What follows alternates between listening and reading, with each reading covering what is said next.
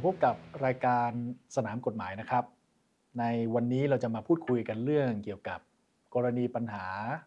การประกาศสถานการณ์ฉุกเฉินและความพยายามในการปิดเว็บไซต์ปิดสื่อสารมวลชนอย่างที่ทุกท่านทราบกันดีครับว่าตีสี่ของวันที่15ตุลาคมที่ผ่านมานั้นพลเอกประยุทธ์จันทร์โอชาในฐานะนายกรัฐมนตรีได้อาศัยอำนาจตามพระราชกำหนดการบริหารราชการในสถานการณ์ฉุกเฉินปี 48 เพื่อประกาศสถานการณ์ฉุกเฉินที่มีความร้ายแรงในเขตพื้นที่กรุงเทพมหานครประเด็นปัญหาเกี่ยวกับการใช้พรก.ฉบับนี้ก็กลับมาอีกครั้งครับ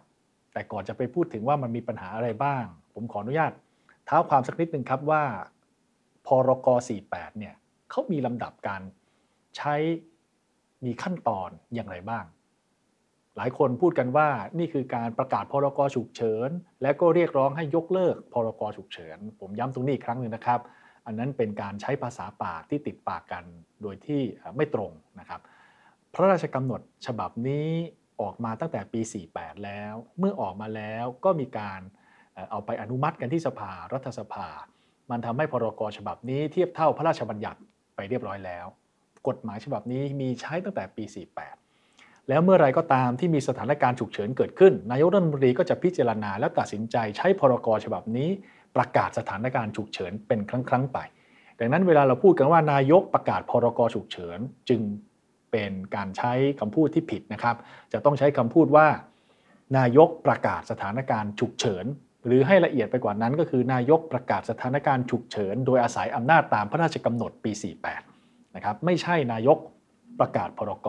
มิใช่เรียกร้องให้นายกยกเลิกประกาศพรก.นะครับดังนั้นนี่คือข้อเท็จจริงที่ควรจะต้องทำความเข้าใจให้ตรงกันก่อนทีนี้พอพระราชกำหนด 48 มันใช้มาตั้งนานแล้วเมื่อเกิดสถานการณ์ฉุกเฉินขึ้นนะครับจะทำอย่างไรนะครับพระราชกำหนดปี 48 เนี่ยนะครับคือการให้อำนาจแก่นายกรัฐมนตรีว่าเมื่อมีกรณีสถานการณ์ฉุกเฉินเกิดขึ้นนายกมีอำนาจในการตัดสินใจว่าจะประกาศสถานการณ์ฉุกเฉินเมื่อประกาศไปแล้วอำนาจก็จะไปรวมศูนย์อยู่ที่นายกรัฐมนตรีมีอำนาจในการละเมิดสิทธิและเสรีภาพของประชาชนมากกว่าปกตินะครับกระบวนการขั้นตอนของมันมีแบบนี้ครับ 1. ต้องมีสถานการณ์ฉุกเฉินขึ้นก่อนนิยามของสถานการณ์ฉุกเฉินเป็นอย่างไรเขียนเอาไว้อยู่ในพรก.ฉบับนี้เรียบร้อยถ้าหากข้อเท็จจริงที่เกิดขึ้นนายกรัฐมนตรีประเมินว่านี่เป็นสถานการณ์ฉุกเฉินแล้วนายกรัฐมนตรีก็จะประกาศสถานการณ์ฉุกเฉินซึ่งมี2แบบครับแบบปกติทั่วไปก็คืออาศัยอำนาจตามมาตรา 5 ประกาศสถานการณ์ฉุกเฉินยกตัวอย่างเช่นตอนนี้ยังประกาศอยู่นะครับเพื่อมาจัดการปัญหาโควิด -19 หรือแบบที่2คือนายกประกาศสถานการณ์ฉุกเฉินที่มีความร้ายแรงอันนี้อาศัยอำนาจตามมาตรา 11ซึ่งตอนนี้กำลังประกาศอยู่ในกรณีต้องการนำมาจัดการกับผู้ชุมนุมนะครับเพราะฉะนั้นประกาศสถานการณ์ฉุกเฉินตามพรก.ฉบับนี้จึงมี2แบบแบบปกติมาตรา 5แบบร้ายแรงมาตรา 11 2แบบนี้แตกต่างกันตรงที่ว่าแบบมาตรา 5ก็มีอำนาจพิเศษแต่แบบมาตรา 11มีอำนาจพิเศษเพิ่มไปกว่าเดิมอีกนะครับเช่นการคุมตัว7วันเช่นการเข้าไปตรวจสอบโทรศัพท์การสื่อสารจดหมายต่างๆหรือแม้กระทั่งอำนาจในการเรียกให้ทหารเข้ามาช่วยกับเจ้าหน้าที่ตำรวจเป็นต้นนะครับนี่คืออำนาจที่เพิ่มเติมขึ้นมานะครับนั้นมีแบบปกติตามมาตรา 5และแบบร้ายแรงตามมาตรา 11เมื่อนายกประกาศสถานการณ์ฉุกเฉินแล้วไม่ว่าจะเป็นแบบใดก็ตามนายกรัฐมนตรีก็จะต้องออกข้อกำหนดตามมาครับอันนี้ใช้มาตรา 9ออกข้อกำหนดเพื่อที่จะบอกว่าในช่วงเวลาสถานการณ์ฉุกเฉินนั้นเจ้าหน้าที่ต่างๆจะมีอำนาจทำอะไรบ้างจะออกมาตรการอะไรได้บ้างนะครับจะต้องออกข้อกำหนดนี้ออกมาหลังจากนั้นนายกก็จะไปต้องตั้งหัวหน้าข้าราชการคนหนึ่งขึ้นมาเป็นหัวหน้านะครับผู้รับผิดชอบในทั้งหมดนี้ในเหตุการณ์นี้อันนี้มาตรา7นะครับวรรค3และวรรค4นะครับที่ผ่านมาเราจะเห็นนะครับว่าบางครั้งบางคราวก็มีการประกาศสถานการณ์ฉุกเฉินในชุดรัฐบาลก่อนๆแล้วก็ตั้งผู้บัญชาการทหารบกเป็นหัวหน้ารับผิดชอบครั้งนี้นายกรัฐมนตรีตั้งผู้บัญชาการตำรวจแห่งชาติเป็นหัวหน้าผู้รับผิดชอบนะครับนายกจะตั้งรองนายกรัฐมนตรีขึ้นมาทำหน้าที่เป็นคนกำกับนะครับการใช้อำนาจในช่วงสถานการณ์ฉุกเฉินสมัยก่อนตอนสมัยรัฐบาลคุณอภิสิทธิ์ก็ตั้งคุณสุเทพเทือกสุบรรณรองนายกรัฐมนตรีขึ้นมาทำหน้าที่นี้รอบนี้พลเอกประยุทธ์นายกรัฐมนตรีก็ตั้งพลเอกประวิตรรองนายกรัฐมนตรีขึ้นมารับหน้าที่ตรงนี้แทน นะครับอันนี้อาศัยอำนาจตามมาตรา 7หลังจากนั้นครับเมื่อมีการประกาศการฉุกเฉินแล้วออกข้อกำหนดแล้วนะครับแต่งตั้ง ผู้อำนวยการหัวหน้าผู้รับผิดชอบในการจัดการสถานการณ์ฉุกเฉินแล้วแต่งตั้งรองนายกรัฐมนตรีเข้ามารับผิดชอบกำกับดูแลแล้วต่อมาครับขั้นตอนสุดท้ายบรรดาผู้รับผิดชอบเนี่ยหัวหน้าผู้รับผิดชอบหัวหน้าศูนย์อำนวยความสงบหัวหน้าศูนย์จัดการสถานการณ์ฉุกเฉินสุดแท้แต่จะตั้งชื่อเนี่ยนะครับไม่ว่าจะตั้งผบทบมาตั้งผบตรมาหรือตั้งใครมาก็ตามเขาก็จะไปมีอำนาจออกประกาศหรือออกคำสั่งในรายเฉพาะเจาะจงเป็นกรณีไปนะครับเช่นอาศัยอำนาจตามข้อกำหนดนี้มาออกประกาศออกคำสั่งอาศัยอำนาจตามข้อกำหนดที่นายกออกมาเพื่อมาออกประกาศออกคำสั่งเป็นรายกรณีนายกออกข้อกำหนดว่าในช่วงสถานการณ์ฉุกเฉินมีอำนาจห้ามสื่อสารมวลชนเสนอข่าวฝ่ายปฏิบัติการหัวหน้าผู้รับผิดชอบศูนย์นะครับในการจัดการสถานการณ์ฉุกเฉินก็เอาข้อกำหนดนี้มาใช้เป็นฐานในการออกคำสั่งห้ามสื่อเผยแพร่ห้ามสื่อรายนั้นรายนี้เผยแพร่ห้ามสื่อนั้นเผยแพร่ทางอินเทอร์เน็ตห้ามเดินทางเข้าอาคารนั้นอาคารนี้ในเวลาใดห้ามรถไฟฟ้าวิ่งในเวลาใดต่างๆนี่คือขั้นตอนของมันผมสรุปให้ท่านลองติดตามดูนะครับสถานการณ์ฉุกเฉินเกิดขึ้นนายกประกาศสถานการณ์ฉุกเฉินนายกออกข้อกำหนดว่าในช่วงสถานการณ์ฉุกเฉินทำอะไรได้บ้างนะครับนายกตั้งคนมารับผิดชอบศูนย์การจัดการสถานการณ์ฉุกเฉินนายกตั้งรองนายกมากำกับดูแลแล้วก็บรรดาพวกหัวหน้าศูนย์นะครับก็ไปออกประกาศคำสั่งเป็นรายเฉพาะกรณีไปนี่คือลำดับขั้นตอนการใช้กฎหมายฉบับนี้การใช้พรก.ปี 48ทีนี้ครับถ้าเราลองมาดูกรณีที่เกิดขึ้นจะเห็นได้ว่ารัฐบาลก็พยายามทำแบบนี้ตามขั้นตามก่อนเราจะเห็นได้ว่าตี 4ในวันที่15ตุลาคมพลเอกประยุทธ์จันทร์โอชาประกาศสถานการณ์ฉุกเฉินก่อน1ฉบับแบบร้ายแรงอาศัยตามมาตรา 11ไม่กี่ชั่วโมงถัดมาวันที่15ตุลาคมเช่นเดียวกันนายกรัฐมนตรีก็อาศัยอำนาจตามมาตรา 9ในการออกข้อกำหนดขึ้นมาว่าในช่วงสถานการณ์ฉุกเฉินนี้มีอำนาจอะไรบ้างนะครับหลังจากนั้นนายกรัฐมนตรีก็ตั้งศูนย์ขึ้นมาศูนย์หนึ่งนะครับซึ่งส่วนนี้ก็เรียกกันเป็นชื่อย่อว่ากอรชนะครับกไก่ออ่างรอเรือชอชิงนะครับโดยมีผบตรเป็นหัวหน้าศูนย์นี้นะครับแล้วหลังจากนั้นก็ตามมาด้วยอะไรครับตามมาด้วยผบตรพลตำรวจเอกสุวัสดิ์แจ้งยอดสุขในฐานะหัวหน้าก็ออกประกาศคำสั่งมาเป็นเฉพาะกรณีเป็นเรื่องเป็นราวเต็มไปหมดนะครับไม่ว่าจะเป็น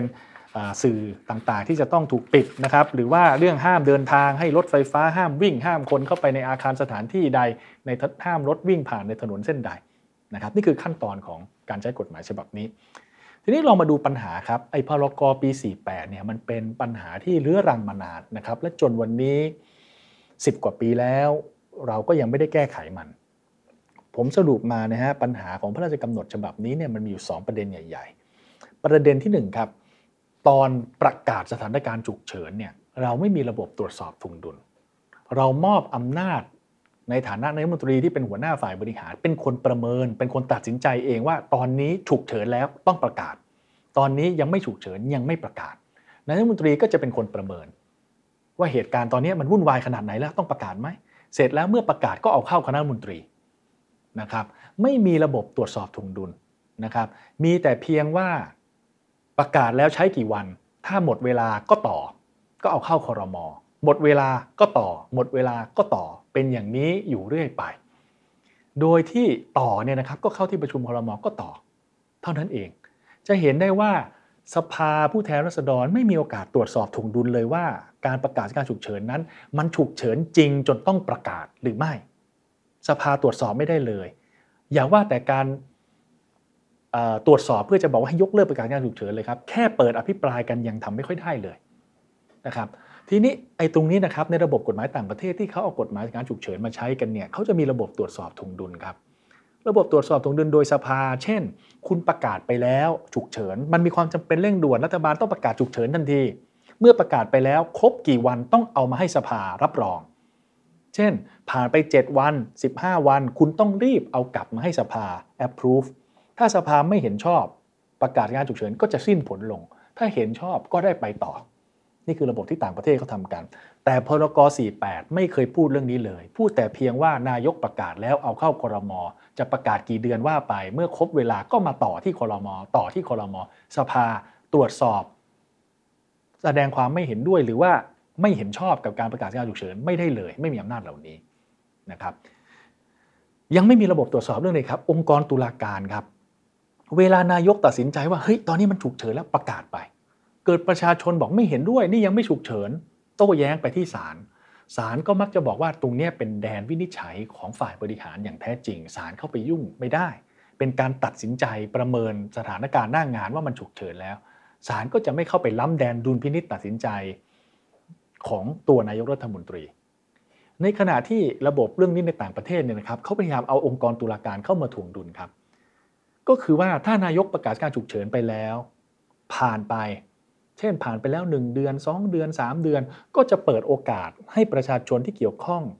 หรือเปิดโอกาสให้ศาลได้เข้ามาตรวจสอบว่าเนี่ยคุณประกาศมา3เดือนแล้ว5เดือนแล้ว6เดือนแล้วมันไม่ฉุกเฉินแล้วครับมันไม่มีความฉุกเฉินอะไรเลยอีกแล้วสถานการณ์มันคลี่คลายไปหมดแล้วให้องค์กรตุลาการเข้ามาตรวจสอบตรงนี้แล้วสามารถยกเลิกประกาศสถานการณ์ฉุกเฉินได้นะครับแต่ระบบพรกปี48ไม่ได้พูดเรื่องนี้เอาไว้นะครับประเด็นปัญหาข้อนี้เองมันส่งผลอย่างไรครับมันส่งผลว่าถ้าคุณเจอนายกรัฐมนตรีบ้าอำนาจคุณเจอนายกรัฐมนตรีที่อะไรนิดอะไรหน่อยวุ่นวายนิดวุ่นวายหน่อยประกาศสถานการณ์ฉุกเฉินเลยพอประกาศสถานการณ์ฉุกเฉินเสร็จเขาก็มีอำนาจทุกอย่างสภาตรวจสอบไม่ได้เอาเข้าครม.ผ่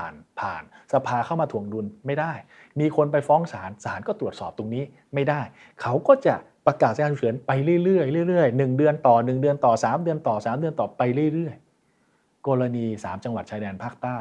ประกาศสถานการณ์ฉุกเฉินตั้งแต่ปี48ครับต่อมาเรื่อยๆทีละ3เดือน3เดือน3เดือนจนวันนี้ปี63ยังไม่เลิกประกาศสถานการณ์ฉุกเฉินเลยครับ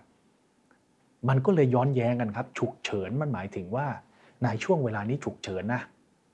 มันไม่ควรจะยาวถูกไหมครับแก้ไขปัญหาเป็นจุดนี้ก็จบแต่ทำไปทำมากรณี3จังหวัดชายแดนภาคใต้นี่มันคือสภาวะฉุกเฉินแบบถาวรนี่มันคือสภาวะยกเว้นแบบถาวรเช่นเดียวกันเรื่องโควิดเราออกมาตั้งแต่กี่เดือนแล้วครับต่อไม่รู้กี่ครั้งแล้วแต่ถามดูสิครับว่าอ้าวแล้วตอนนี้ทำไมมันต้องใช้อำนาจพิเศษตามพรกฉบับนี้ในการจัดการอีกถูกไหมเราใช้ชีวิตเหมือนระบบปกติเลยนี่คือปัญหาของการประกาศการฉุกเฉินที่ไม่มีสภาไม่มีศาลคอยตรวจสอบทำให้นายกรัฐมนตรีในฐานะฝ่ายบริหารประกาศแล้วไปได้เรื่อยๆเพื่อให้ตัวเองมีอำนาจมากเรื่อยๆแล้วในท้ายที่สุดเกิดเจอนายกรัฐมนตรีบ้าอำนาจลุแก่อำนาจเขาเอากฎหมายฉบับนี้เป็นเครื่องมือในการยึดอำนาจให้ตัวเองแต่เพียงผู้เดียวก็ได้ปัญหาประการที่2ครับเมื่อประกาศการฉุกเฉินแล้วเจ้าหน้าที่ต่างๆก็จะมีอำนาจออกประกาศคำสั่งออกมาตรการต่างๆเต็มไปหมดแล้วอำนาจเหล่านี้มันจะละเมิดสิทธิเสรีภาพมากกว่าระบบปกติเมื่อเจ้าหน้าที่หัวหน้าศูนย์ที่รับหน้าที่จัดการสถานการณ์ฉุกเฉินออกคำสั่งอะไรไปแล้วมันตรวจสอบถ่วงดุลไม่ได้ครับเพราะอะไรฮะเพราะพรกปี48บอกว่าการใช้อำนาจตามประกาศสถานการณ์ฉุกเฉินทั้งหมดไม่ให้เอากฎหมายวิธีปฏิบัติราชการทางปกครองปี39และกฎหมายศาลปกครองมาใช้หมายความว่าเอาไปโต้แย้งกันที่ศาลปกครองไม่ได้สมมุติหัวหน้ากอรช.ตอนนี้นะครับออกคำสั่งห้ามเดินทางออกคำสั่งปิดเว็บไซต์ออกคำสั่งปิดสื่อเราไม่เห็นด้วยถ้าเป็นระบบปกติเราก็จะไปโต้แย้งฟ้องขอเพิกถอนคำสั่งปิดสื่อคำสั่งห้ามต่างๆที่ศาลปกครองและศาลปกครองก็จะวินิจฉัยแต่กรณีออกคำสั่งตามพรก48ฟ้องศาลปกครองไม่ได้แล้วจะไปศาลไหนฮะก็ไปศาลยุติธรรม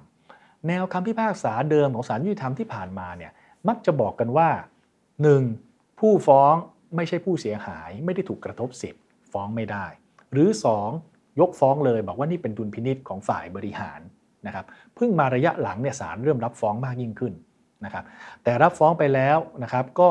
ต้องไปรอลุ้นว่าจะมีการสั่งคุ้มครองชั่วคราวไหมนะครับหรือศาลจะยอมนะครับตัดสินเพิกถอนประกาศคำสั่งต่างๆที่ออกมาโดยอาศัยอำนาจตามพรกสถานการณ์ฉุกเฉินหรือไม่อย่างไรนะครับนี่คือสภาพปัญหาของมัน นะทีนี้ลองมาดูกรณีที่เกิดขึ้นล่าสุดครับโดยเฉพาะอย่างยิ่งกรณีปิดสื่อปิดเว็บไซต์ถ้าเราลองดูเนี่ยคำสั่งนะครับหัวหน้าผู้รับผิดชอบในการแก้ไขสถานการณ์ฉุกเฉินที่มีความร้ายแรงที่4/2563นะเรื่องให้ตรวจสอบและให้ระงับการออกอากาศรายการที่มีลักษณะตามข้อ2ของข้อกำหนดออกตามความในมาตรา9ประกอบมาตรา11แห่งพระราชกำหนดการบริหารราชการในสถานการณ์ฉุกเฉินพ.ศ. 2548เรื่องนี้คืออะไรครับพลเอกประยุทธ์ประกาศการฉุกเฉินที่มีความร้ายแรงตามมาตรา11ใช่ไหมครับเสร็จแล้วพลเอกประยุทธ์ก็อาศัยมาตรา9ออกข้อกำหนดออกมาข้อกำหนดที่ว่านั้นก็คือบอกว่านะครับข้อ2นะครับบอกว่าห้ามเสนอข่าวจำหน่ายหรือทำแพร่หลายซึ่งหนังสือสิ่งพิมพ์หรือสื่ออื่นใดรวมตลอดทั้งข้อมูลอิเล็กทรอนิกส์บรรดาที่มีข้อความอันอาจทำให้ประชาชนเกิดความหวาดกลัวหรือเจตนาบิดเบือนข้อมูลข่าวสารทำให้เกิดความเข้าใจผิดในสถานการณ์ฉุกเฉินจนกระทบต่อความมั่นคงของรัฐหรือความสงบเรียบร้อยหรือศีลธรรมอันดีของประชาชนในทั่วราชอาณาจักรนะครับ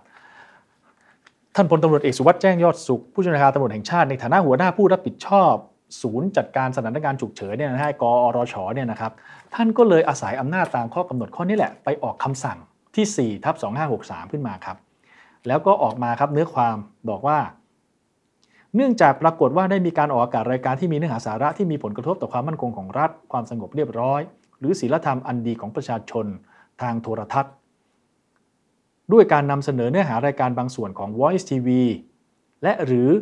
สื่อสังคมออนไลน์อันได้แก่ Voice TV ประชาไทย .com The Reporter The Standard และเยาวชนปลดแอกฟรียูธจึงอาศัยอำนาจตามความในข้อ2ของสำนักนายกรัฐมนตรีนะครับ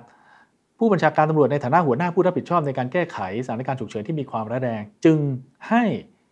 สำนักงานกสทช.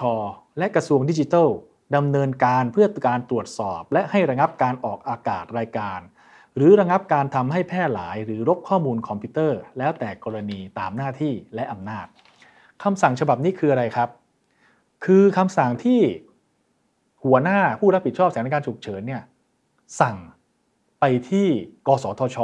สั่งไปที่กระทรวงดิจิทัลหรือ DE บอกว่าเองจงไปดู Voice TV ประชาไทย The Reporter The Standard และ Free Youth 5 เจ้านี้ Voice TV ประชาไทย The Reporter The Standard และ Free Youth ไปดูซิว่าข้อความที่เขาเผยแพร่เป็นอย่างไรแล้วก็ดำเนินการขั้นตอนตามกฎหมายทีนี้เขาดูแล้วเขาดำเนินการยังไงครับทางกระทรวงดิจิทัลก็ไปใช้พรบคอมพิวเตอร์พระราชบัญญัติความผิดเกี่ยวกับคอมพิวเตอร์เข้ามาอาศัยอำนาจตามมาตรา20นะครับมาตรา20บอกว่าในกรณีที่เจ้าหน้าที่เห็นว่ามีการเผยแพร่ข้อมูลในคอมพิวเตอร์ที่ผิดพรบคอมผิดป.อาญาหมวดความมั่นคงผิดกฎหมายทรัพย์สินทางปัญญาผิดกฎหมายอื่นที่มีลักษณะขัดต่อความสงบเรียบร้อยและศีลธรรมอันดีของประชาชนถ้าเห็นแบบนี้ก็ให้เสนอเรื่องต่อตัวรัฐมนตรีกระทรวงดีถ้ารัฐมนตรีให้ความเห็นชอบก็จะเอาไปฟ้องให้ศาลสั่งปิดหรือสั่งลบข้อมูลต่างๆในคอมพิวเตอร์นั้นนะครับเพราะฉะนั้นหากสั่งปิดสั่งลบแล้วไม่ทำหากศาลสั่งปิดหรือสั่งลบแล้วไม่ทำก็จะมีโทษนะครับปรับไม่เกิน 200,000 หรือปรับไม่เกินวันละ 5,000 บาทจนกว่าจะทำตามที่ศาลสั่งนะครับนี่คือโทษที่กำหนดเอาไว้นะทีนี้ปัญหามันเป็นอย่างนี้ครับลองมาทำความเข้าใจดูนะครับที่บอกว่าจะปิดเว็บปิดสื่ออะไรกันเนี่ยปรากฏว่าคุณไม่ได้อาศัยอำนาจตามพรก.ฉุกเฉินปิดเว็บปิดสื่อนะฮะไม่ได้อาศัยอำนาจตามพรก.ครับแต่ไปใช้กฎหมายคอมพิวเตอร์และจะไปใช้กฎหมายของกสทช.ในการปิดสื่อนะครับไม่ได้ใช้พรก.ฉบับนี้ในการปิดถามว่ามีอำนาจปิดเลยไหมครับมีนะครับแต่ไม่ใช้ฮะแต่กลับไปสะกิดกสทช.ไปสะกิดกระทรวงดิจิทัลบอกปิดให้หน่อยถ้าเห็นว่าผิดช่วยเอาไปปิดให้หน่อยหมายความว่าจริงๆแล้วระบบปกติมันมีอยู่นะฮะระบบปกติมันมีอยู่คือกสทช.คุณก็มีใช้ระบบกฎหมายของกสทช.ไปเรื่องของคอมพิวเตอร์กระทรวงดีก็เป็นคนรับผิดชอบไป มันมีกฎหมายของมันอยู่แล้วแต่พรก.โผล่เข้ามาตรงไหนข้อกำหนดที่ออกตามพรก.โผล่มาตอนไหนคำสั่งของผู้บัญชาการตำรวจแห่งชาติโผล่มาตอนไหนคำสั่งของผู้บัญชาการตำรวจแห่งชาติในฐานะหัวหน้าผู้รับผิดชอบเนี่ยทำหน้าที่แต่เพียงชี้เป้าครับชี้เป้าครับว่าไอ้5เจ้าเนี้ยมันมีปัญหาไอ้5เจ้านี้มีปัญหาดังนั้นขอให้กสทช.และดีไปจัดการให้หน่อยน่าสงสัยไหมครับทำไมไม่สั่งปิดเองครับคุณมีอำนาจตามข้อกำหนดอยู่แล้วนะครับอยากปิดได้เลยนะแต่ไม่ปิดครับยืมมือกสทช.ยืมมือดี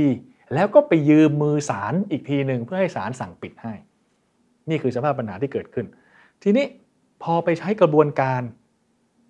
ตามพระราชบัญญัติคอมพิวเตอร์นะครับกระทรวงดีก็เลยในเมื่อผบตรสั่งมาแบบนี้แล้วก็เลยไปนั่งส่องดูและกระทรวงดีก็ตัดสินใจว่าจะขอสั่งปิดก็ใช้กระบวนการตามพรบคอมพิวเตอร์ทำคำสั่งขึ้นมาทำเรื่องขึ้นมารวบรวมพยานหลักฐานมาแล้วก็ไปส่งศาลเดชะบุญนะครับว่าศาลวันนี้พิจารณาแล้วยกคำร้องครับบอกว่ายังไม่เข้าข่ายนะครับยังไม่เข้าข่ายจึงยังไม่ต้องปิดนี่คือกระบวนการที่ผ่านมานะปัญหาเนี่ยนะครับให้ต้องคบคิดพิจารณามันมีอยู่ 2-3 เรื่องนะครับเรื่องที่1คือหัวหน้าผู้รับผิดชอบในสถานการณ์ฉุกเฉินเนี่ยคุณมีอำนาจตามข้อกำหนดที่ต้องปิดได้เองนะฮะถ้าคุณเห็นว่าปิดได้คุณก็ปิดได้เองแต่คุณไม่ทำคุณยืมมือคนอื่นปิดนะยืมมือกฎหมายอื่นปิดนะครับข้อที่2ต่อให้คุณไปยืมมือคนอื่นปิดตามกฎหมายอื่นต้องเน้นย้ำให้ชัดนะครับนี่คือการปิดตามกฎหมายปกติไม่ได้ปิดตามพรกฉุกเฉินนะปิดตามกฎหมายคอมพิวเตอร์ปิดตามกฎหมายกสทช.นะครับดังนั้นอำนาจพิเศษอะไรต่างๆที่คุณจะใช้กันในพรกมาใช้กับพวกนี้ไม่ได้อำนาจพิเศษตามพรกจะใช้ก็ต่อเมื่อเนี่ยนะฮะผบตรปิดเองครับแต่ในเมื่อคุณไม่ปิดเองคุณไปให้กระทรวงดีปิดกสทช.สั่งปิดไปขอให้ศาลสั่งปิดอย่างนี้ต้องไปใช้กฎหมายของเขานะครับคือใช้กฎหมายกสทช.ใช้กฎหมายคอมพิวเตอร์นะครับประเด็นปัญหาข้อที่3คือกรณีนี้ศาลซึ่งควรจะต้องทำหน้าที่ตรวจสอบทวงดุลรีวิวแต่ทำไปทำมาตามกฎหมายคอมพิวเตอร์เนี่ยทำให้ศาลต้องกลายมาเป็นคนสั่งปิดเสียเองนะครับมันเลยเป็นลูกระนาดครับอยากผู้รับผิดหัวหน้าผู้รับผิดชอบนะครับอยากปิดใจจะขาดไม่ปิดเองไปสะกิดให้กสทช.กับกระทรวงดีชี้เป้าเห็นว่าไอ้5เจ้าเนี่ยควรปิดไอ้พวกนี้ก็ไปใช้กฎหมายของตัวเองซึ่งกฎหมายของตัวเองก็ไม่ได้ให้พวกนี้ปิดแต่ไปให้ศาลปิดเห็นไหมครับมากันเป็นทอดๆแบบนี้นะฮะนี่คือระบบกฎหมายที่มันเพี้ยนกันไปหมดซ้อนกันไปกับซ้อนกันมาโดยใช้กฎหมายหลายฉบับนะครับสมมุติว่าปิดไม่ได้ศาลยกคำร้องปิดไม่ให้ปิดนะครับเกิดวันดีคืนดีท่านผบตรบอกอย่างนี้ผมใช้อำนาจตามพรกฉุกเฉินผมปิดเองเลยผมใช้อำนาจตามมาตรา11ปิดเองเลยครับคราวนี้ทีนี้ถ้าปิดขึ้นมาเนี่ยปัญหาจะเกิดอะไรขึ้นครับบรรดาสื่อที่ถูกปิดจะฟ้องอะไรก็ต้องไปฟ้องเพิกถอนคำสั่งปิดที่ออกมาโดยผบตรคนนี้นะครับฟ้องไปที่ศาลปกครองได้ไหมครับฟ้องไม่ได้ครับเพราะกฎหมายพรกยกเว้นอำนาจศาลปกครองไว้แล้วต้องฟ้องไปที่ศาลยุติธรรมอีกทีหนึ่งแล้วก็ต้องไปรอลุ้นว่าศาลยุติธรรมจะยอมเพิกถอนนะครับประกาศคำสั่งปิดเหล่านี้ได้หรือไม่นะครับนี่คือสภาพการทางกฎหมายที่มันเป็นอยู่นะครับดังนั้นเรามาสรุปตรงนี้ว่าตัวพระราชกำหนด 48 ก็มีปัญหาในตัวมันเองนะครับการใช้กฎหมายฉบับนี้ก็มีปัญหาในตัวมันเองคือตอนนี้สถานการณ์มันไม่ได้เข้าข่ายเรื่องฉุกเฉินที่มีความร้ายแรงแต่ก็จะใช้กันนะครับแล้วยังไปหยิบยืมเอากฎหมายพิเศษฉบับอื่นมาใช้ร่วมกันอีกมันเลยสับสนโอลหม่านกันไปหมดนะครับจนมาถึงตอนนี้ก็ต้องชื่นชมนะครับศาลนะครับที่มีคำวินิจฉัยเมื่อตอนเช้านะครับยกคำร้องทิ้งนะครับโดยการบอกว่ายังไม่เข้าข่ายนะครับแต่อย่างน้อยๆพอเราเห็นคำสั่งที่ผบตรลงนามฉบับนี้มาแล้วมันส่อนัยยะอะไรบางอย่างมาประการอยู่เหมือนกันนั่นก็คือว่าในสายตาของหัวหน้าผู้รับผิดชอบในการแก้ไขสถานการณ์ฉุกเฉินที่มีความร้ายแรงเนี่ยเขาชี้เป้า5เจ้าไว้เรียบร้อยแล้ว Voice ประชาไทย The Reporter The Standard และเยาวชนปลดแอกการชี้เป้าไว้5เจ้านี้ถ้า5เจ้านี้ใจไม่แข็งพอนิ่งไม่พอแข็งแกร่งไม่พอเกิดกลัวว่าตัวเองจะต้องโดนอะไรไม่กล้ายืนหยัดต่อเลยเลือกเซ็นเซอร์ตัวเองคราวนี้ก็ยุ่งอีกนะครับนี่คือผล โดยปริยายที่เกิดขึ้นจากการออกคำสั่งชี้เป้าสื่อ5รายผมหวังเป็นอย่างยิ่งนะครับและก็เชื่อมั่นว่าสื่อทั้ง5รายที่อยู่ในนี้จะยืนยันการใช้เสรีภาพของตนเองต่อไปเพราะการนำเสนอข่าวต่างๆที่ออกมาทั้งหมดไม่ได้เข้าองค์ประกอบความผิดที่บอกว่าเป็นการเผยแพร่นะครับเพื่อทำให้ประชาชนเกิดความหวาดกลัวหรือเจตนาบิดเบือนข้อมูลข่าวสารหรือทำให้เกิดความเข้าใจผิดในสถานการณ์ฉุกเฉินทั้ง5รายนี้ไม่ได้ทำเช่นนั้นนะครับขอให้ทั้งสื่อทั้ง5รายนี้ยืนหยัดในการใช้เสรีภาพสื่อสารมวลชนต่อไปภายใต้สถานการณ์ฉุกเฉินภายใต้อำนาจรัฐที่มีมากขึ้นกว่าเดิมสื่อสารมวลชนเป็นปราการด่านสำคัญครับในการใช้เสรีภาพสื่อนะครับแล้วก็เปิดเผยเอาข้อเท็จจริงออกมา